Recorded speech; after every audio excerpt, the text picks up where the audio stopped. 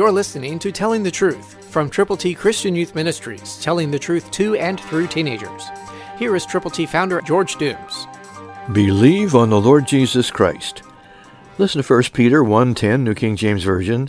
Of this salvation the prophets have inquired and searched carefully, who prophesied of the grace that would come to you. Grace, grace, God's grace. Grace is available. It's amazing, it's stupendous, and it's personal. That salvation comes to you through the shed blood of Jesus Christ, can't be shared with others, and they can know him, whom to know aright is life eternal. God loves you. Jesus died for you.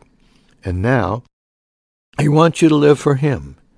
There's a world out there that needs a Savior. There are people that you know that don't know how to get to heaven. But if you will share your faith in him, when they can have a very, very personal way of this salvation, the grace that would come to you, are you ready to tell? Are you ready to share? Are you ready for the grace of God to be given to people who need the Lord? It's up to you. Grace, grace, God's grace, available to you, through you, toward others, so they can go to heaven. Christ through you can change the world.